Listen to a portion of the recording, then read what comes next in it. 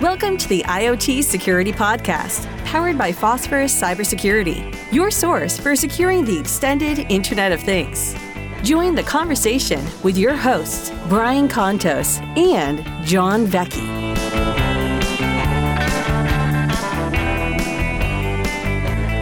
Well, hello, everybody. You're listening to the IoT Security Podcast live on Phosphorus Radio. I'm John Vecchi. And I'm Brian Contos, and we've got an amazing guest today. We wanted to have him on the show for pretty much since we started.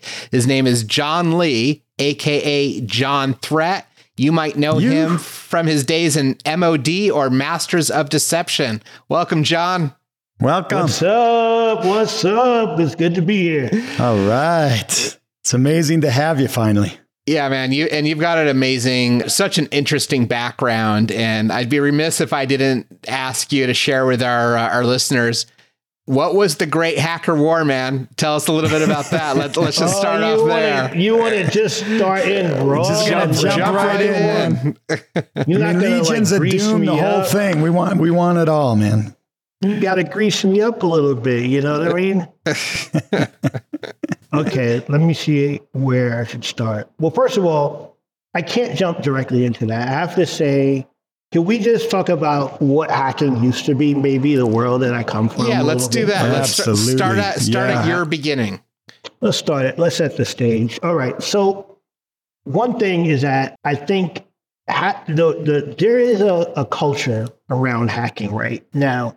A lot of it, may seem invisible because it has turned into $1 billion, industry that sort of lays over the hacker culture. But let's face it, the core of it, both the legal, illegal, gray area, breaking in, securing, chasing hackers, forensics, all that still really originates with the original hacker culture. Yep. And that culture is I would say, it's interesting to me because it ran parallel to punk, skateboarding, hip hop, all of that just curved out of the counterculture of the 70s that was looking for a different thing. Yeah, there was some disco, but there was emergent punk, hip hop, skateboarding. And along with that was hacker culture. More, it was a set number of people every day going to college, getting online on an ARPANET, on a Usenet, on a blog, as all that world, built up. And it just kept expanding into the 80s, which was just, that was the crazy time. And that's when I first started hacking, all the way into, I guess, the present day. I mean, I consider myself still a hacker. I don't, people, I don't know, they talk about those stupid hats. I don't really wear hats. I break systems. That's what I do. I think, I never really ran away from it. I can't really run away from it. But it's also, to be honest, that's the sexy part about, computer hacking and the culture was that, that distilled part, the exploration of this entire, this new ocean that just was created, a new ocean with islands in it that you could break into the systems and jump in. And the first time, I don't know about other people, right? I happen to fall on the side of someone that broke into systems. But no matter what, it doesn't matter. Whenever you have a new exploration, it is like a tinkle goes down your spine. It's like an orgasm. The first time you drop into a system, that shit fucking rocks. It just is amazing. And that's why, some people get addicted, to it. It's like chasing a high. But I think, but ultimately, like I said, whether you're legal or illegal, there is a thrill to that. And what's interesting about that I just want to build on is that for the security world, I think, one of the things that I personally see and why, there's a myriad of reasons companies get hacked, right? Or products or services. But one is that culturally inside of a lot of companies, including security companies, they forget what made it fun. Once you're making a lot of money and you're checking your Chase account every day, refreshing, watching the numbers go up and paying your bills and your family, you forget what that magic that made it pop for you. And when you don't keep that in the culture, that's the hacker culture. That's the part that made you get into it. That was the part that was exciting. I'm going to be chasing hackers, or I am a hacker, or no matter what. But when that gets excised, what you get is a bored motherfucker, and then people hack them. Yeah. And that's what I'm waiting for. I just go right in, boom, look at this motherfucker. He's busy, you know what I mean? Bored to death, not keeping up on his skills, blah, blah, blah, because it's boring for him now. But the thing is that there are ways to keep that culture going. It's just that, like, that gets excised. I totally understand why. You know, there's a bottom line. There's no time for fun in work, although, you know, later on they try, like, and when I say fun, like, yeah, you could have like a field day, but that's not the same as fun in hacker culture. Yeah. If that makes sense. You know, don't get me wrong, one-legged potato sack races, whatever that thing is from like 1950s, you know what I mean? Work field days and stuff. Like, that's not fun, or going to a strip club or a bar and providing Coke for your coworkers. That's not hacker culture that actually gets people to be fun and excited to fucking secure your products and secure the company. And I think that's always been, that's sort of missing. And, you know, for me personally, that's why, like, I kind of delve into other things besides just security. Like, I'm more like, you know, I think, you know, that culture is, you know, that's a lot to take on. I mean, I think that's like a whole thing in itself. You know, obviously there's conferences people go to where they have a lot of fun there. To me, that part isn't maintained. And then I watch people get bored, and I watch them slack off. And, you know, I don't blame them. And next thing you know, like I said, the systems are compromised because people weren't paying attention and not invested in what made it exciting for them to start the journey in security. All right, here we go. Yeah. Well, you know, John, I love that background because you paint such a picture, because, I mean, hacking culture was and is sexy. And I look at something like compliance and regulatory mandates, which is like the flannel nightgown that was draped over it, right? And a lot of things have changed, but you're right. There's that thrill. And I think back to, you know, so I was a skater as well, and kind of got into it at the same time. And, you know, I remember listening to like Bad Brains, and then going out and downloading ToneLoke and doing war dialing. And then later on, you know, playing with like Satan from Dan Farmer and stuff like that. Like the early, that's actually how I learned how to program in Perl, was because of running Satan on a Spark 1 Plus Solaris box. But yeah, you're absolutely right, though. There's that spark that has definitely got diminished a little bit, right? Because real life kind of kicks in, and that fun part kind of misses. Yeah. And it's interesting, John, you know, I mean, this podcast is powered by Phosphorus, the company, you know, that kind of powers this podcast. And our founder, we don't talk a lot about the company on this podcast because we focus on guests like yourself. But as you know, I know you know the founders of Phosphorus, and they're very much old time hackers like you at that time. And I think what's interesting, what you were saying, is the idea that it's missing, right? And even if you look at the security landscape, I think you might agree, if you look out into some of the old founders of security today that have moved on to just build bigger companies, they're not even hacking anymore, right? I think the days of security leaders, especially CEOs, founders who are still that hacker mindset and having fun with it, that's hard to find today. Would you agree? Oh, 100%. Listen, to be a CISO in the modern era,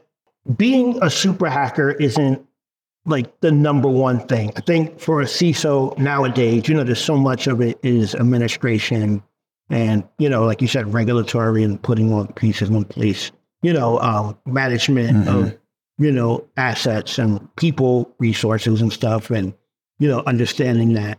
I'm not suggesting that, but just like, you know, the king, you need like a jester, just like, you know what I'm saying? You need, it can't just be all regulatory. It can't just be just checklist security. It just can't be, you know what I mean? You know, like, you know, don't get me wrong. There's retreats it's great for morale, but there's a difference between morale and being passionate about hacking and security.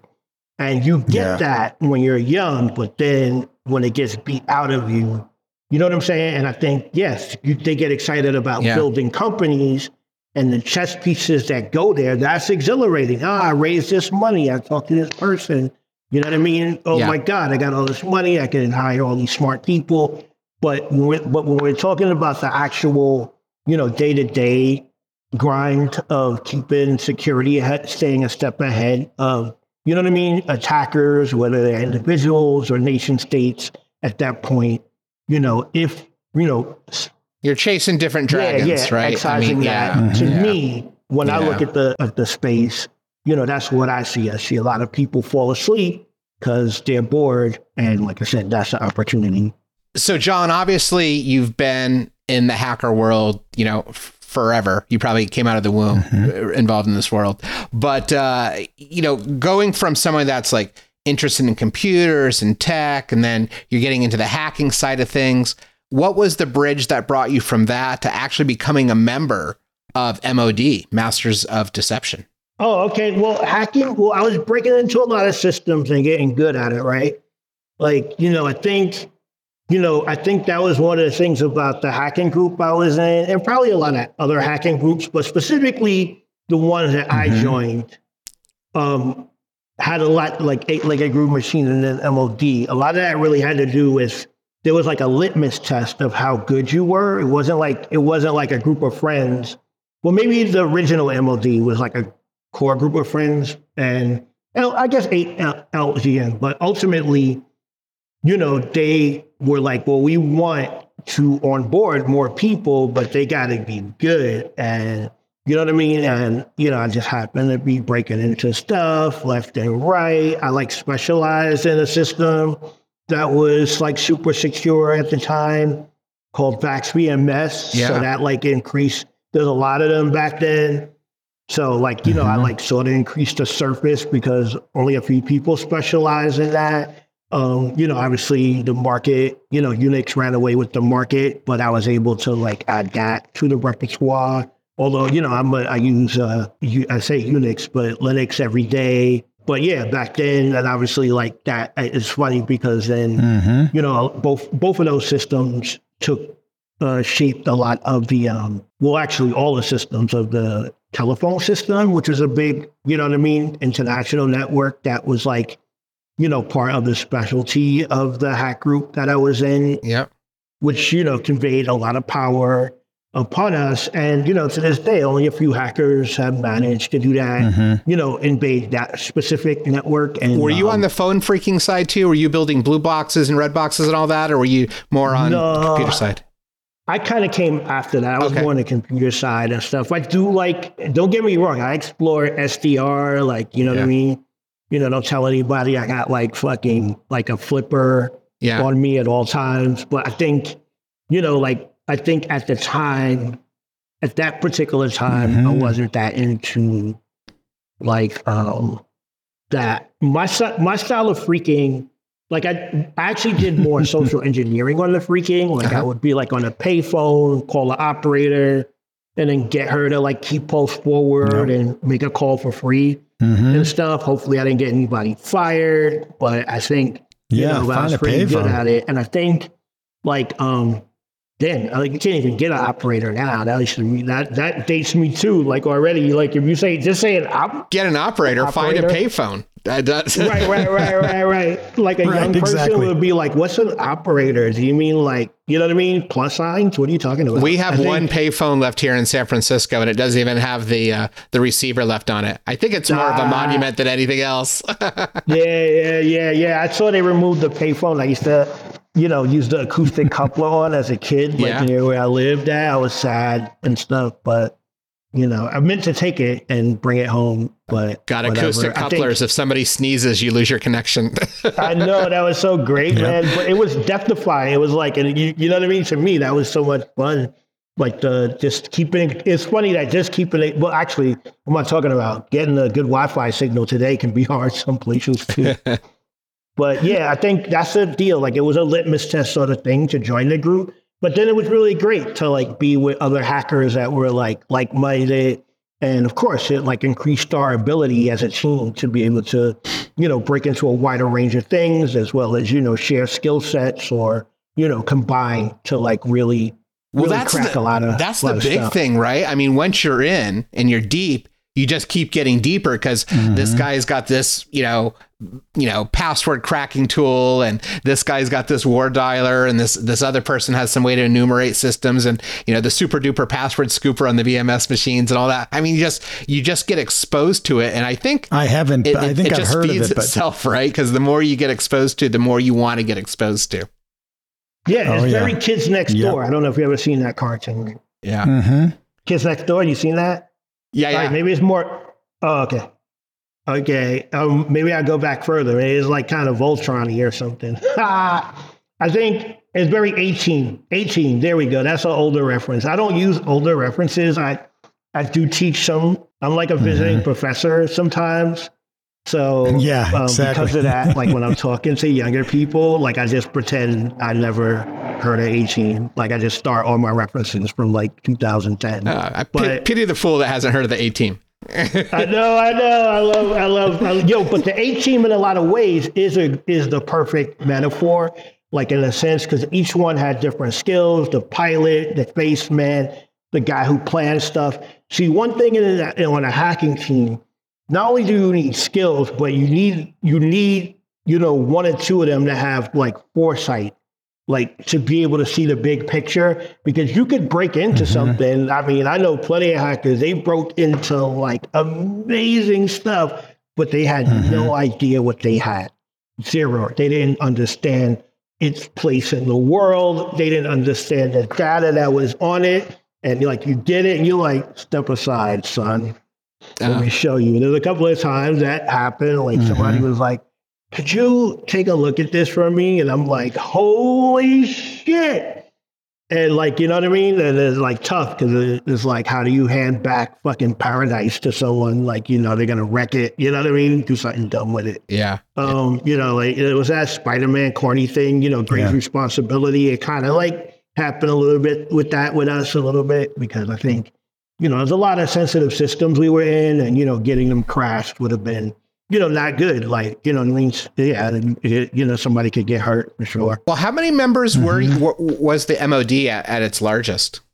Oh, MOD? I'm not sure. That's a good question. I mean, we had, we had, core members, and then we had like, you know what I mean? Sort of like satellite members and stuff. I don't know, maybe 18, maybe something like that. Pretty small. 20. It was a pretty tight group then. It's not like hundreds of folks. Yeah. No. And the core was probably really small, like 5 to 7 or something like that. But one thing that we had that nobody had, which is funny now, we didn't think about it at the time, although we definitely got a lot of shit for it, was that we had like pretty much the most diverse group that ever. You know what I mean? At that particular time, you may not blink an eye at it now, but back then, we like internally, we didn't like hang out and go, "Yo, it's one of everybody in our group." You know what I mean? It wasn't like that. Like, yo, how did we get Black, white, Asian, Latino, and other ethnicities and stuff? Like, we were just chilling as peers and fun. But the most diverse hacking group of 1991. Yeah, baby. We didn't really. And then like we had women and stuff. And I think a lot of it is that we originated out of New York City. Yeah. So of course that changed everything, like how we viewed those kind of things, and whereas like so a lot of other groups, unfortunately, and like ribbing us, sometimes they would take nasty shots at us about it, but it didn't really bother us too much. Because like I said, it's just funny thinking back then, nobody said, yeah, that's just what it was. But that part, but looking back on it, it was warm that everybody felt comfortable on our team. And John, you guys would actually get together, right? Like a small group of you? Yeah, sometimes we would get together. Rare, and I know today you still get together today. There's a group of you guys that still tries to connect. But I think back then you did you not kind of actually sometimes we saw each other in person. Yeah, sometimes I think, And I mean, hackers get together sometimes and stuff, Me, I didn't actually go to a lot of conferences and stuff. Because like I said, my relationship to it isn't as business-like. I did work in security for a while. The stuff that I like about it isn't what other people like about it. You know what I mean? Like I definitely, like I said, stay more on the hacker side of things. now I work more like on foresight related things, what they call futurism or foresight, for like think tanks. That's more what I do. Oh, cool. But in terms of like, you know what I mean? But like the security space, like my relationship to it is more on the thought side of things. I think, you know what I mean? Like I'm not really into like management. I'm not knocking it. That's just not, you know what I'm saying? That's not really my particular style. And also too, I can bring more to the table, sort of. It's cool that you've been on all sides of it though, right? And you've had some exposure. I mean, you were pretty young when you were on the cover of Wired, right? What were you, like in your early 20s or? Yeah, something like that. Maybe I was just ticking over. I might have been 19 or something. Weren't you, John, were you not in like college or school when some of that was going on? Yeah, no, I was in school. Yeah, I lost my scholarship. I had to go to jail and stuff. You know what I mean? Kind of sucked. It actually, let me just say though, it's in one way it sucked. I had to go to jail, but in another way, I made it fun. So it was fun. You know what I mean? I got in crazy shape and like I was just like, you know what I mean, having a ball in there, just fucking running circles around everybody. Nobody knew I was really in there for and stuff. Everybody assumed, because I'm kind of like a big dude, so like they just assumed I was like a bank robber in there for the worst. Yeah, in there for the worst stuff. So I rob banks, but I use a keyboard. Right. And in fact, the warden said like, "Yo, we heard you've been running the joint. Would they be following you if they knew what you were in here for?" And I said, "Yo, man, it's too late. I got like a week left. We should have told them months ago. I'm out of here, baby." But like I went back to school after that. It was okay. I mean, I don't think, like I said, for the most part, I made it fun for myself. So, you know what I mean? Like, not that it didn't, suck in one way, but in another way, it's just part of life, man. You know what I mean? Like I had a fucking, I definitely made it fun as hell in there. Now, do you keep in contact with any of the folks during that sort of that great hacker war era on either side, on, Legion of Doom or MOD or anybody else?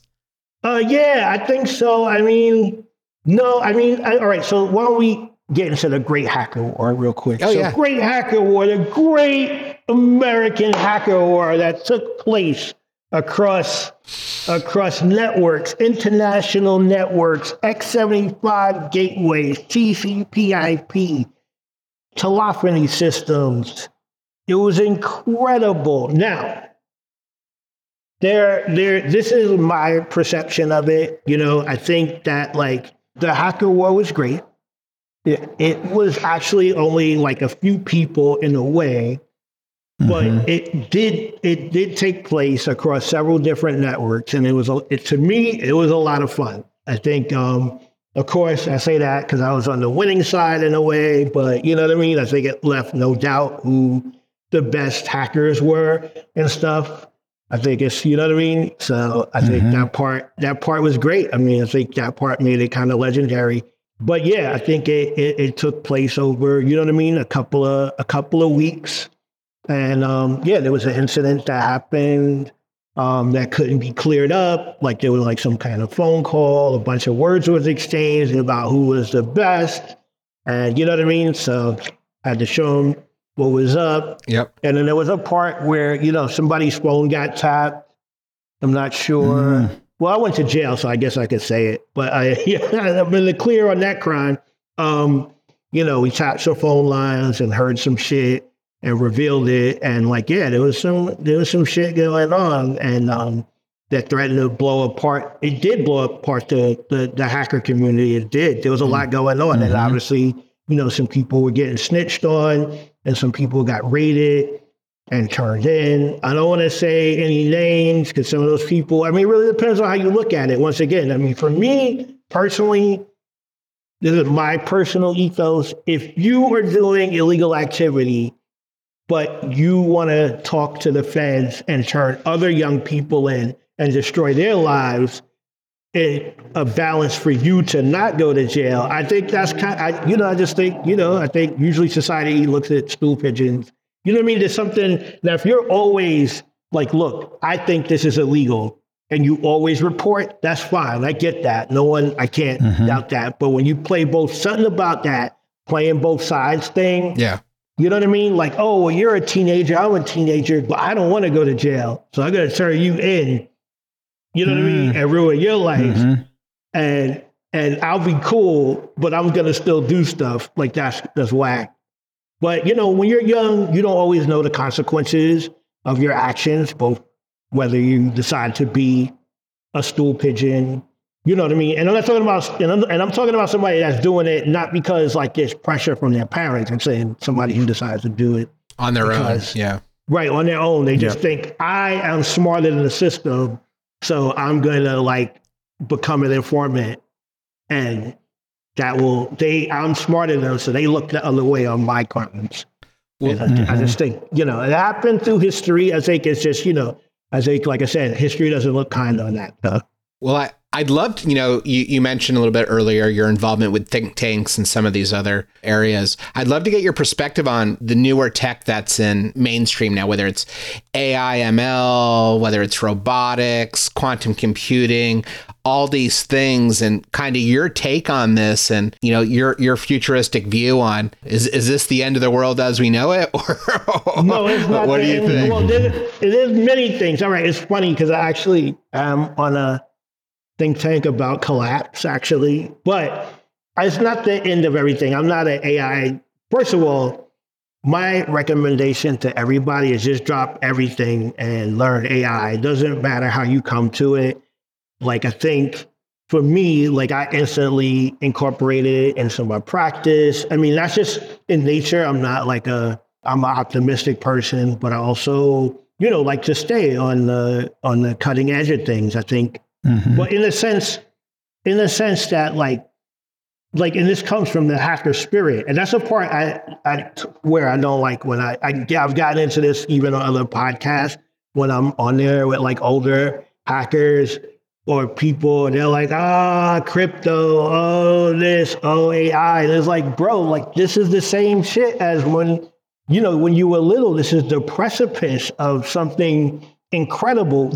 Now, what comes out of, let's say like crypto, for instance, crypto could fall away, but something's going to come out of it that will be the next thing. And those people, the people breaking the blockchain, breaking the financial tools, they're cutting your teeth and going to have a certain skill set. You won't even recognize the signature because you're too busy. Like, well, I'm above that. That's just tulips. All right, bro.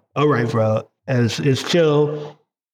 You are chill, but you know what I mean? But maybe you should think about not infecting other people with that if you are active in shaping people's opinions about technology, because you're giving them a fucking goddamn blank spot. And the same with like robotics. Like robotics for me is a whole nother platform that can be hacked, could be exploited for good or for bad. I think there's, whether you're on the hacktivism side or whether you're on, you know what I'm saying? Or just like, it's just part of an evolving security practice. I think it's important to understand that and how its role is going to play out. So for me, all surfaces are valid, and like I explore, you know what I mean? All of them.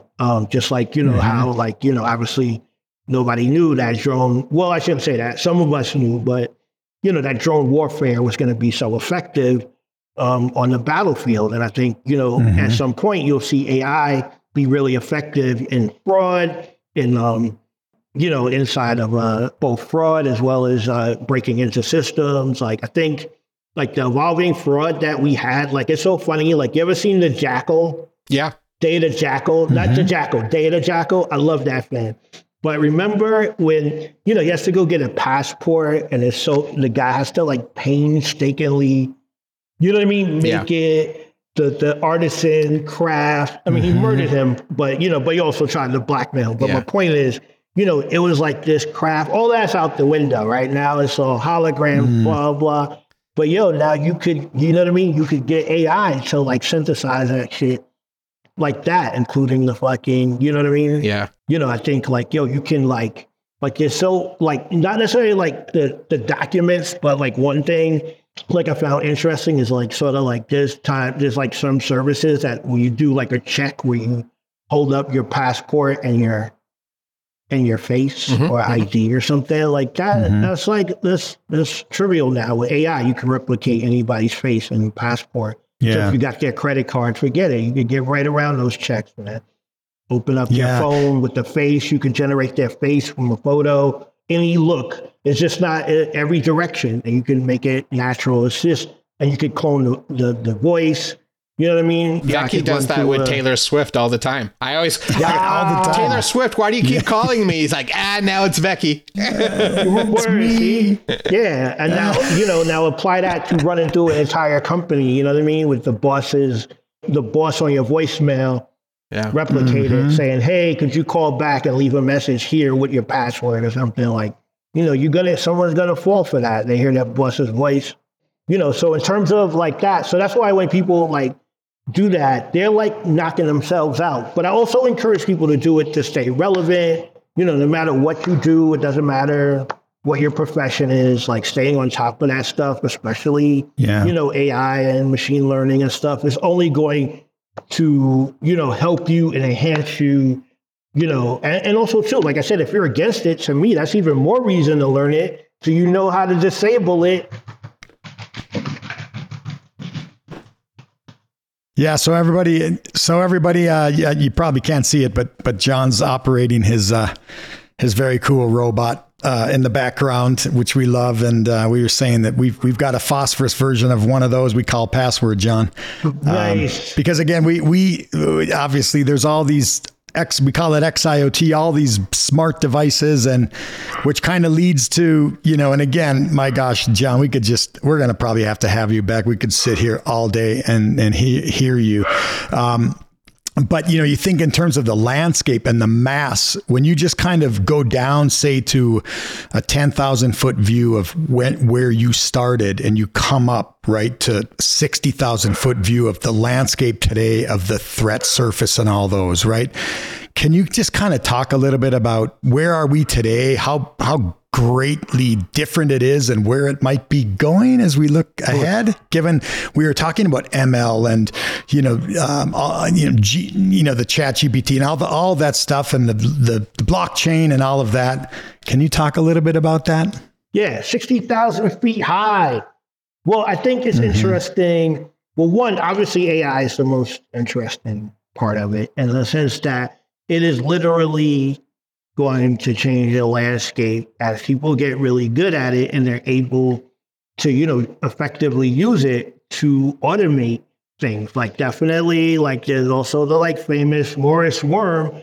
Like I think there's a good chance, you see like an AI, generated worm, like the stuff that it'll be able to do and adapt to is going to be amazing. I don't work as like a IT administrator. It's gonna be their headache. But for me, I'm gonna be like, that's fresh. I'm gonna love it. But I think like that idea is just that the ability to sort of mimic so many different aspects of digital abilities, like everything from images to audio to things we haven't even thought of yet. That's really gonna be the amazing part. Like I'm not like big on AGI like coming anytime soon and being a threat. I think the more immediate threat is just, the democratization of AI usage and stuff. I think, it's just one of those things. It's like, it becomes a bit of the tragedy of the commons. Maybe that's the wrong term to use here, but it is a sense that once it becomes, everyone's going to use it. Everyone is going to use it to, to cheat and get ahead in life. And then, there'll be some that it'll be gray area, legal, not legal. You know what I'm saying? Like AI doing your resume and you get ahead at everybody. That's legal, right? Like you make the best resume possible. Now if the AI dreams and hallucinates and makes fake categories for you, well, maybe that's still that's still legal, actually. You know what I mean? You could get fired, but it's actually legal to lie, right? On your resume, it's not. You don't go to jail for it. At least depending on your, obviously, if you're like a doctor and you service people, that's a different story, right?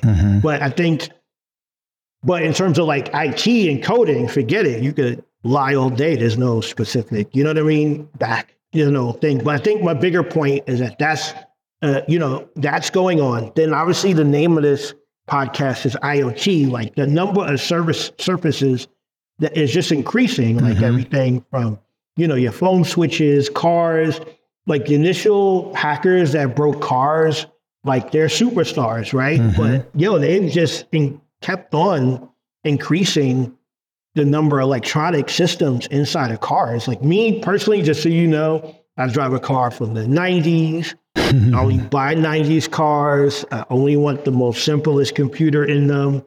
That's has something to do with the hacker side of me, being able to fix the cars myself. But the other side of it is that, the average car walking around is like a complete surface to shut down anything. It's only a matter of time before, you know what I mean? Yeah, they'll fix it fast, but what if you're the victim of a stolen car or a car that gets shut down on the highway at 80 miles an hour? I think in general, the proliferation of devices is on its way. Now you see the emergent AI embedded system ones. Like I know Rabbit sold out. There's a Humana Pen. There's a bunch of other new devices. All that going to get incorporated. The other thing that's interesting about it too is that that's going to start bringing up things like data poisoning. Like for me, just going back, one of the best hacks you could do if you have the ability to do it is to compromise source code at where it's stored at, because then it goes out. The whole goes out to everybody, right? So this is advanced hacking. This is not, you know what I mean? This is not your checklist shit that people do with their little paper, mimeograph paper. This is the real shit, right? But the thing is, with AI, you could do data poisoning, which will be easier to do. Like you can, the sources that they pull from, if you poison it, and when I say poison, it's not like cyanide or something, but like you could change the things that the AI reports, and that could be really effective and hard to track down and reproduce. But many people who are now trusting that system are going to be like, what the heck? Because that's one of the things about the AI. It's really based on this huge amount of data and, you know what I mean, in our collective, cloud situation. And then, but anyway, I could go on off on this sort of thing. That's like two sort of high level things going on. And don't get me wrong. I mean, there is some ideas of data poisoning now, but like it is going to become a refined art, and for sure. Wow. Well, there you have it, everybody. We heard it from the source. John Threat giving his predictions. John, again, it's just been so awesome to have you. We're going to have you back. We could sit here and talk all day. But, unfortunately, we're out of time. Before we close out, John, I mean, you have a presence. People can find you. Where can our listeners who are like, my God, I got to learn more about you. Where can they find you and follow you? Do you want to just tell them the top places they can get you? I guess you could do John Threat on, there's the website. I think there's an Instagram, John Threat, and I think there's maybe a Blue Sky or something. But I will say that I'm not super active on social media. I write for a lot of places and stuff, but I don't really, post a lot. But and also too, I'm cross-discipline, so that also is a thing. I mean, one thing is